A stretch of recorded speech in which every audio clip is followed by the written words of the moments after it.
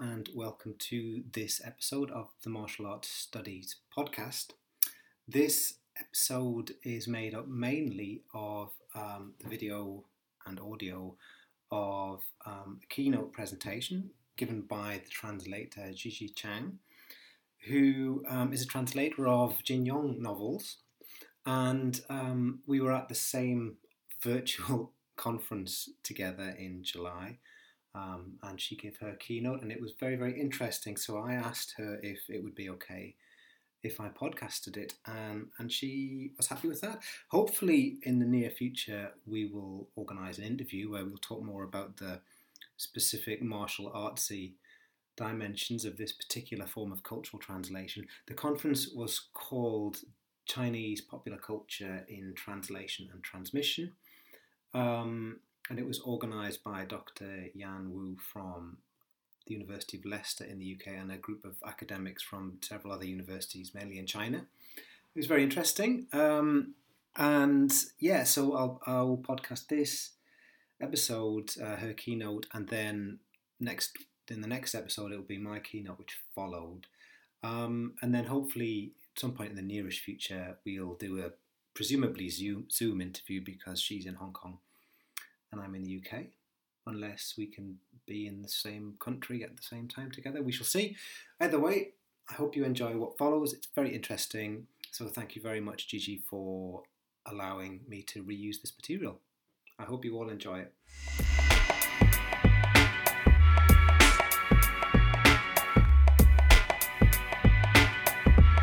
I'd like to give you a brief introduction to the second speaker, Gigi Chang, who is also a friend of mine.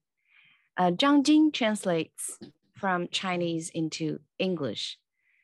Her fiction translations include Jin Yong's wuxia martial arts series, Legends of the Condor Heroes, 射雕英雄传, Volume 2, A Bond Undone, Volume 3, A Snake Lies Waiting, co-translated with Anna Homewood, and Volume 4, A Heart Divided, co-translated with Shelley Bryant. Her theater translations include classical Chinese dramas for the Royal Shakespeare Company and contemporary Chinese plays for the Royal Court Theatre Hong Kong Arts Festival and Shanghai Dramatic Arts Center. She also co-hosts a regular program on plays and playwrights for the Chinese language podcast Cultural Potato. Gigi, the floor is yours. Thank you so much. Let me try to get my screen sharing. Okay, I think my screen is now on everyone's desktop. So, hello everyone. I'm absolutely thrilled to be sharing my experience of translating Jin Yong's Legends of the Condor Hero with you today. I'm sure the genre of wuxia. Hang on, let me figure out how do I get the next slide. Go there. I'm sure the genre of wuxia, Chinese martial arts fiction, needs little introduction to our audiences today. Tales of roving heroes and assassins can be dated back as early as Sima Qian's Records of the Grand Historian, which was written for more than 2,000 years ago. And then two of the four great Chinese classics, Romance of the Three Kingdoms, as well as The Water Margin, which were both written around the 14th century, established many tropes that we continue to find in wuxia fiction today. And I'd say martial arts as a form of public entertainment is as old as street performers and acrobats in Chinese culture. Now, the spread of Chinese martial stories around the world is more recent, mostly for films and TV shows from the last 2 decades. The first wuxia film that truly captured the global cinema goer was Ang Lee's Oscar-winning Crouching Tiger, Hidden Dragon, which was released in the year 2000. But before that, there were many that paved the way, from cult classics made by the Shaw brothers to action stars like Bruce Lee, Jackie Chan, Jet Li, and more recently, we have the animation franchise Kung Fu Panda, as well as the TV series The Untamed, which blazed onto the consciousness of international sci-fi and fantasy fans absolutely everywhere. Now, Jin Yong, I don't think he really needs much introduction today, but he's the pen name, Jin Yong is the pen name of Louis Cha at Ca Leng Yong. And he's really known to pretty much every single Chinese speaker in the world. He was born in 1924 in Haining, Zhejiang, and he was sent to Hong Kong to work as a newswire translator in 1946. And in 1959, he founded his own Chinese language newspaper, Mingbo, in the then British colony. That decision led to the creation of the persona Jin Yong, and in time, he became the grandmaster of wuxia fiction as we know today. Between the 1950s and the 1970s, he wrote 15 martial arts tales, most of them serialized daily in his own newspaper as a way to keep his readership hooked, keep them buying his newspaper every day, and some for other periodicals that he was associated with. These stories took off by storm. It is estimated that at least 100 million of his books were sold, and there are more than 100 screen adaptations in the Chinese language. His stories and characters also received new leases of life through video games and comic books. Jin Yong's wuxia novels were also quickly embraced by readers in Asia. As early as the 1960s, they were translated into Vietnamese, then later to Korean, Japanese, Thai, Indonesian between the 1970s and the 1990s. But it wasn't until the mid-1990s that Jin Yong's stories began to make its way into European languages. Before we started on the English translation of Legends of the Condor Heroes 10 years ago, there were only 3 other titles in English. Fox Volant of the Snowy Mountain, translated by Olivia Mock, The Deer and the Cauldron, translated by John Minford, and The Book and the Sword, translated by Graham Earnshaw. Now, the first installment of Legends of the Condor Heroes, 射雕英雄传, appeared in the Hong Kong Commercial Daily on the 1st of January 1957, and it took about 1 year to complete. At the time it was being serialized, it was also collected in book form. The earliest screen adaptation was actually also contemporary to the time when Jin Yong was writing the story for his newspaper. And since then, there have been a film or TV version every 5 or 10 years. It could be said that every generation of Chinese children grew up with their own Guojing. Now, our English translation came out in 4 volumes over 4 years between 2018 and 2021, which was about 60 years after he first started writing the story. There were 3 of us working on the translation together because of the sheer volume of content. Anna Homewood, she was instrumental in securing the rights and finding an English language home for the novel. She is on the far left of the screen. And she translated the first volume, A Hero Born, and set the tone for her work.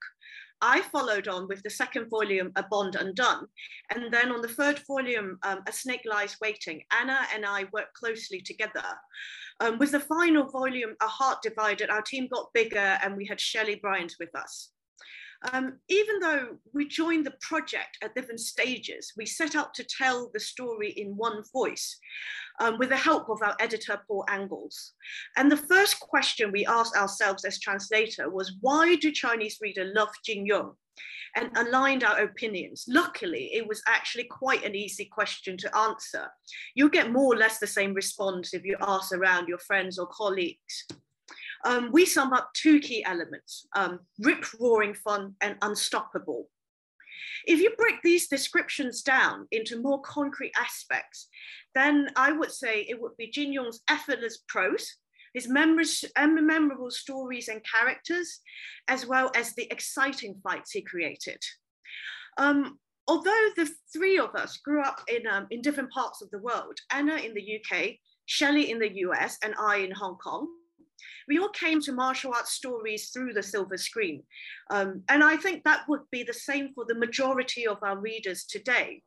It doesn't matter whether they have seen or have not seen any Chinese martial art films or animations or played video games that are, on the subject or with related content, they would have at least seen action movies or fight scenes, anything from James Bond to The Matrix to Star Wars. And there is a common language of movie imagination in action scene that we are trying to tap into as we translate. This cinematic language is also how Jin Yong wrote. As the chief editor of his newspaper, he played many roles, including being the film reviewer from time to time. And he also dabbled in screenwriting and filmmaking. So what is our approach? It is actually quite simple. We set out to recreate the Chinese reading experience. We want our translation to be equally fun, addictive, and exciting. But obviously that's much easier said than done. We face huge challenges. The serialized story form, which is often quite meandering in plot and sometimes quite weak in narrative thrust, is more like a role-playing video game in the sense that we can choose to perform tasks and level up and try to get to the end of the game, or we can simply wander, interacting with NPC, but not really doing any other task, not actually improving ourselves in the story. Another tough aspect is that the story is driven by fights. If you read like an English language novels or even with sort of sci-fi fantasy, even the action heavy ones, fight scenes only take up maybe a small portion of the book. There will be a few battle scenes that are key or a few fight scenes. But with martial arts fiction, our fight scenes probably take up at least half the novel. And it actually, if you're not used to reading so many fights, it can be fatiguing. And also, if you're more used to plot driven by more naturalistic, more realistic circumstances, when you get a book where every single step of the way you're pushed forward by a violent or fighting, a violent physical encounter, you probably would feel a little bit sort of odd or misplaced.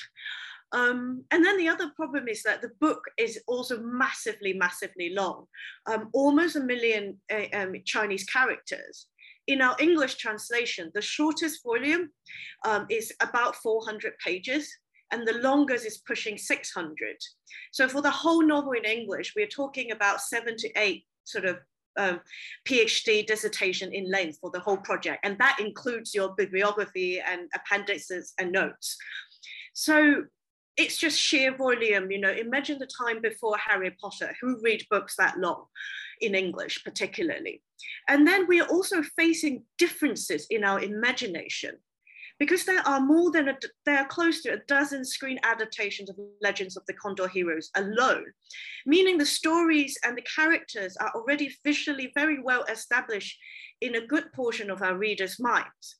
So what we are describing in words, or what Jin Yong originally described, sometimes might jar with what we have seen and grown to love growing up on TV or on the in the movie cinemas. And finally, we are up against prose that has a rather archaic feel. The big question is, how do we give that sense of time and history without our language being pretentious or plodding? Because we're not writing in the 19th century, we're not writing in the 1960s, we're writing in 2000 and 2018, 19, 20. So what we're used to and what the time of the story is, and also what the time Jin Yong was writing it. Our solution, again, it sounds very simple, but I'll explain later why it isn't as simple as it sounds, is to create a multi-sensory cinematic experience, tapping into the screen culture that I've talked about already, through rhythm and pacing, using what is unique to the English language to recreate what makes Jin Yong's story so well loved. In practice, I draw on two theories particularly, which is in part influenced by my own background and interest. First is phenomenology, in a very, very broad and not particularly academic sense, as in the way we experience things with our body and all our senses. And that's in part came from the fact that I was trained as an art historian. I work in a museum, so I'm used to my first job is working in a museum, curating exhibition, working with objects, working in a physical space.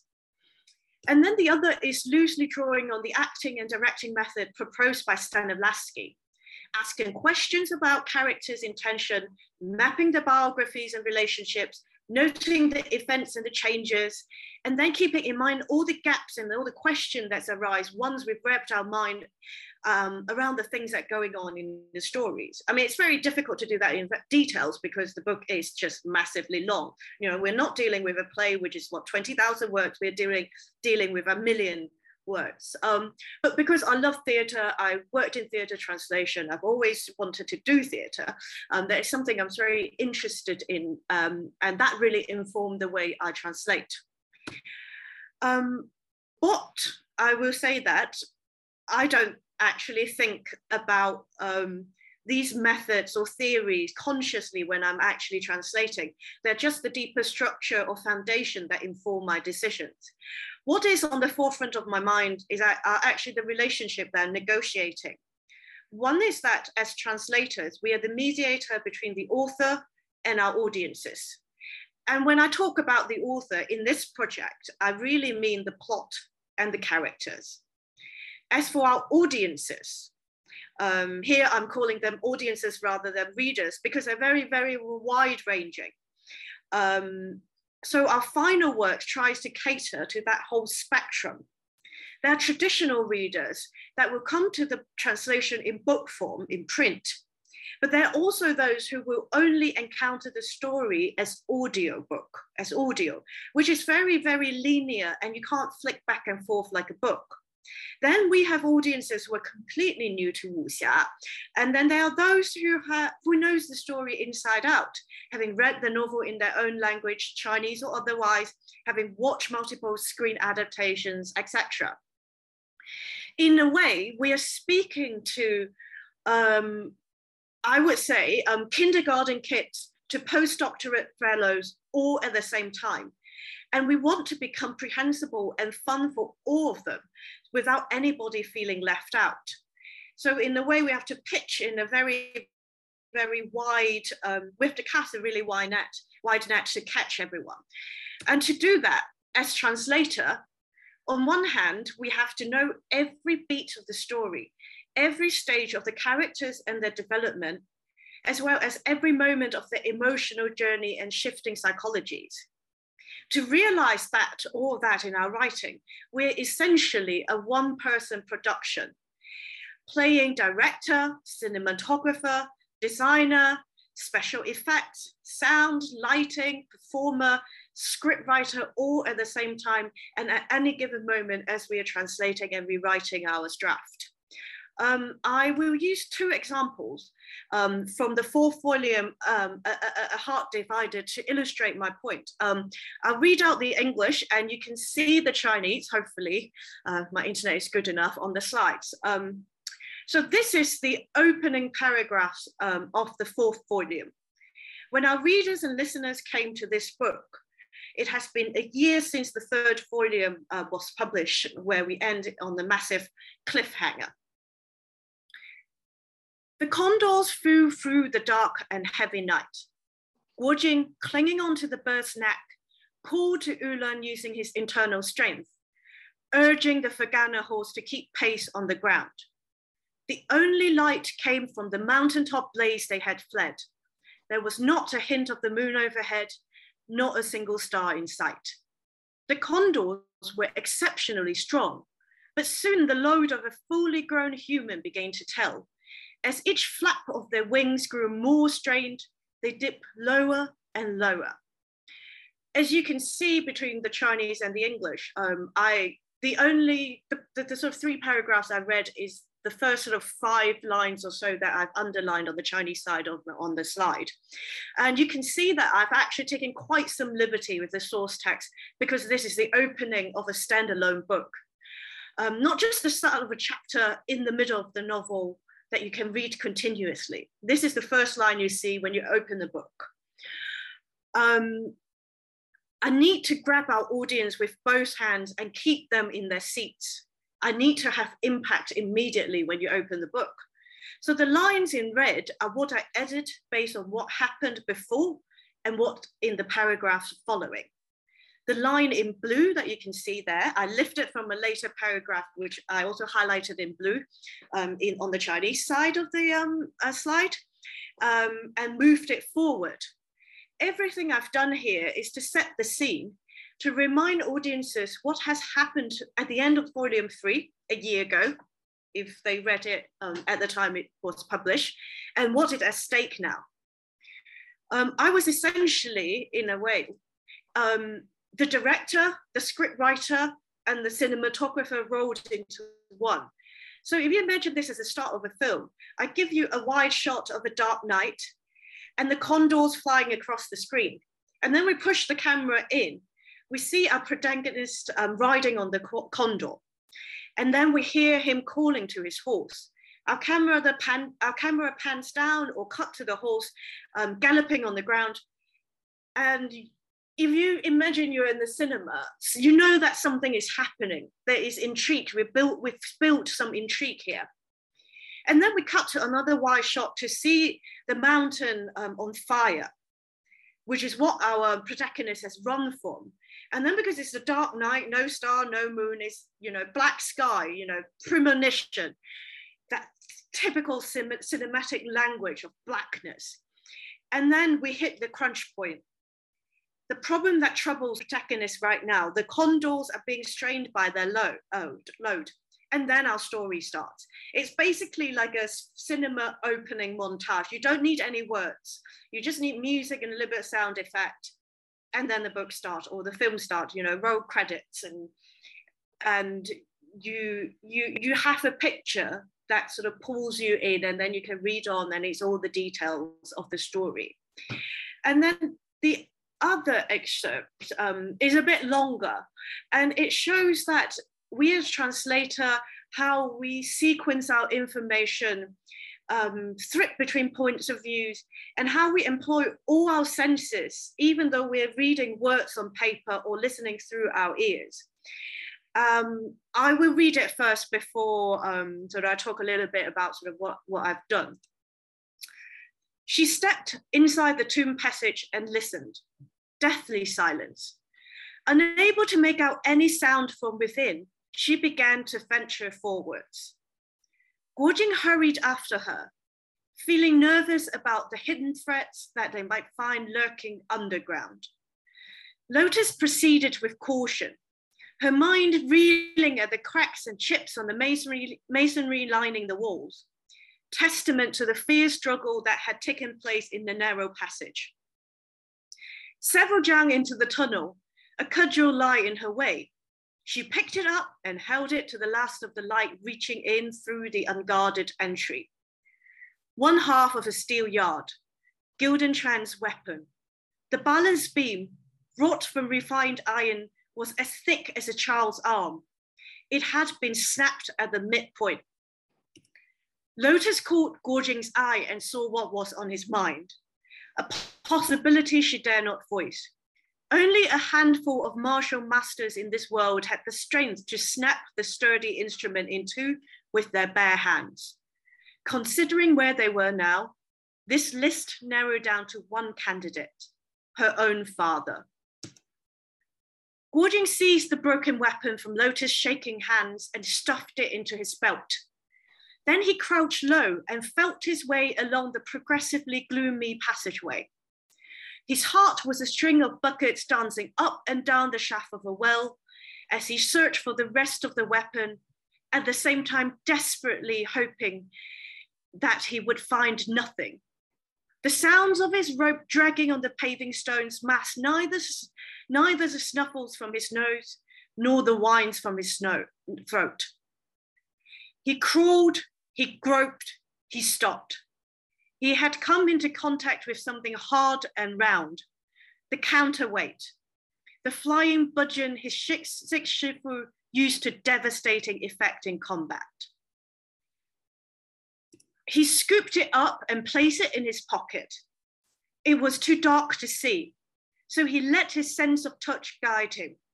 His fingertips brushed against something less hard than iron or stone, but as cold as both. The undulating surface was almost waxy. A face? He jerked back. Bang! and smacked his head into the marble-lined vault of the passageway. He was too busy fumbling in his shirt for his tinderbox to feel any pain. As the small flame burst into life, he felt the last vestige of air being punched out of his lungs. Inside, his head was being pounded into pulp.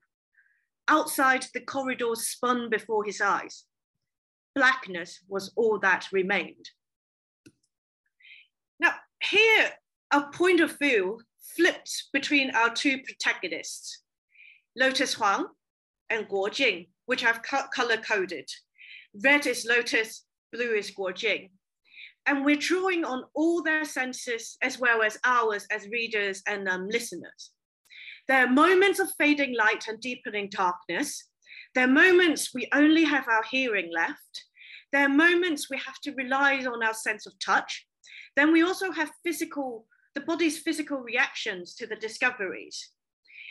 I will admit that it has taken quite a bit of subjective processing of the information provided by the source text, whether to reorder the sequence of action or to slow down or hasten the pace of what is taking place in order to tighten the screw of tension. You can see the differences in length between the Chinese and the English. That really shows how much or little kneading of the source text was done. Some simply through paragraphing here, others through punctuation, others are more complex, like through nailing down or shifting or elaborating the point of view.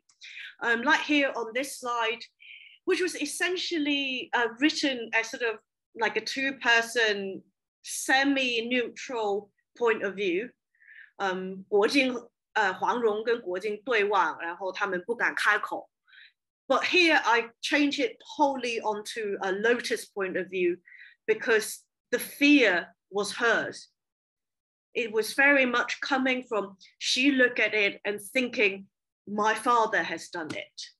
And then when Guo Jing took the weapon from her, that's when the camera angle, our point of view changed to wholly Guo Jing's because the rest of the discovery was made by him. And then there are other sort of techniques of writing that I use, like through the sound of the words or the shape of the sentence, to mount tension, to create an atmosphere. And none of this of what you're reading now could be arrived in the first draft. It was through a really lengthy process of rewriting and editing that we got to the result that you see in print or here recorded by our actor, Daniel York Low.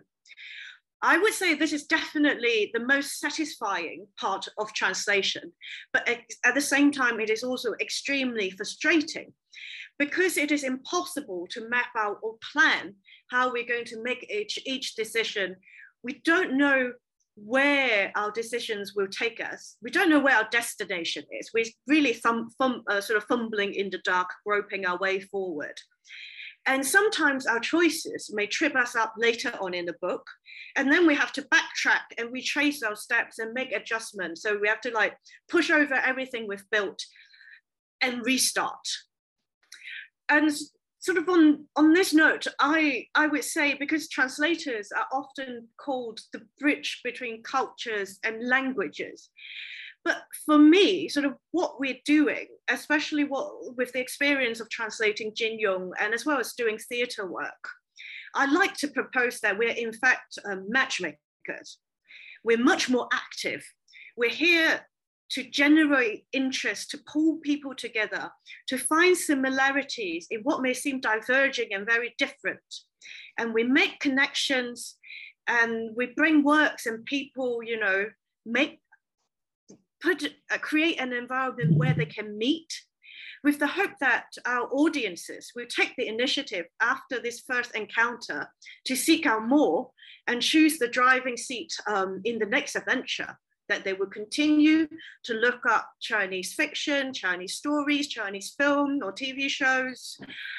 And I guess that would be sort of what every translator or anyone that works across culture would hope for. And with this note, I'll conclude my sharing today. Thank you so much for listening. Thank you, Gigi. Thank you for your appealing talk. I'm much impressed by your voice, full of passion, because maybe this is why you do the theater work. In this talk, Gigi Zhang shared with us how the translation team set out to recreate the thrilling experience of reading Jin Yong's Chinese martial arts adventures, foreign and English language readership. We still have like 8 minutes for the Q&A session. Anybody wants to ask Gigi Zhang questions about her talk? You can key in the question in the chatter box. Okay, there is one. I love your presentation style. Do you agree that the translators with filmmaking expertise are more aware of sequencing information to make the plot flow like shot transitions in a film? So I consider film directors with high English efficiency or translators with filmmaking expertise may be better candidates to translate literary works. What do you think about that? I personally don't think necessarily sort of filmmaking is necessary. I think as translator, we are first and foremost writers. And if you're a translator of fiction, you're a storyteller as well. You are as much a storyteller as the author you're translating. In the sense that, because if you don't have that visual imagination, then how do you read a story and explain it in a different language? But definitely an interest in sort of modern cinematic or film or TV culture is helpful, because you can see stories in sort of a more multi-layered sense. You can see it with different eyes, because even though book and film are relatively linear, we can, in the sense that you can see and think about the sequence of action. So does this happen first, or does that happen first? An example would be like, if you write a book, you can have, this is a short excerpt that I translated not long ago. A character landed on a boat, and then in a book there is a description of this character, and then the dialogue starts. But if you think about it, especially in sort of like think about it in sort of audiobook form, because if you read on a page, you can see multiple lines at the same time. But if it's like you're watching something or you're hearing something, 3 lines could be 10 seconds, 20 seconds. Then suddenly you created a pause in the story. So if that person landed on a boat as a reader or as the character that you kind of like, oh, a stranger landed on my boat, do you talk to that person first? Or do you look them up and down and then say something? Because that creates a completely different dramatic tension. And that's kind of decision, I think, as a translator, especially sort of with wuxia, because we set out to make it fun, to create an exciting reading experience that can be compared to all the exciting action films you've seen. Pacing is important. We can't let it slack. So in this sense, some form of a sort of cinematic or movie or TV experience or awareness helps, because you're thinking constantly of time and of what you see first, what you feel first, and how you build up the information to moment by moment, revealing secret by secret, like the long section that I read. You know, you go from the tunnel, which has some light, to complete darkness that you're kind of groping around, finding things. You sort of create that tension, and that is progress and logic within. So I hope that kind of answers your question. Thank you. There's another question in the chat box. That is Zhao Bi, one of my colleagues. Thank you very much for your talk. I'm curious about your translation experience, about being tripped by your earlier translation and having to go back to change it. Could you please give one example? Oh, usually it's to do with the physical setting. The room turns out to be bigger or smaller than I thought. You know, sometimes I thought it's something is happening indoor, turns out to be outdoor, or something that's supposed to be happening outdoor. The way it's described is almost like indoor because, you know, when you watch a wuxia, a martial arts TV drama, the setting is set for you. You don't have to think about it. But in a book, Jin Yong might have thought very detailed about it, but he might not necessarily have written it out. And when you read the book now, as anyone who would read Jin Yong today, our imagination has already been brainwashed by, you know, decades or years of period drama. When you say a tavern, we all had a fixed idea of what it looks like. It's got 2 floors. There is a balcony. There's a mezzanine. People are going to jump down. Stairs are being smashed. Tables are being upturned. You have very clear idea what it's going to look like. But sometimes that is not actually is written. And occasionally, I also got tripped out by sort of architectural details. When it says a bridge, I think traditional Chinese bridge, which is arch. And then suddenly later on in description, I've got pillars, which is more of a Western bridge, you know, where we're talking about sort of, you know, viaduct type structure. And then you have to, everything you've imagined actually looks wrong. And then you have to basically start that whole sequence again with the right architectural elements so our sort of martial scene can play on it accurately like it's been described. Because otherwise some of the fights couldn't have happened if it's an arch bridge. There's no pillar to fight on. There's just nothing. It's been collapsed, yeah. Okay, we have the last question. It's from Hannah. Thank you for this great talk and congratulations on the books.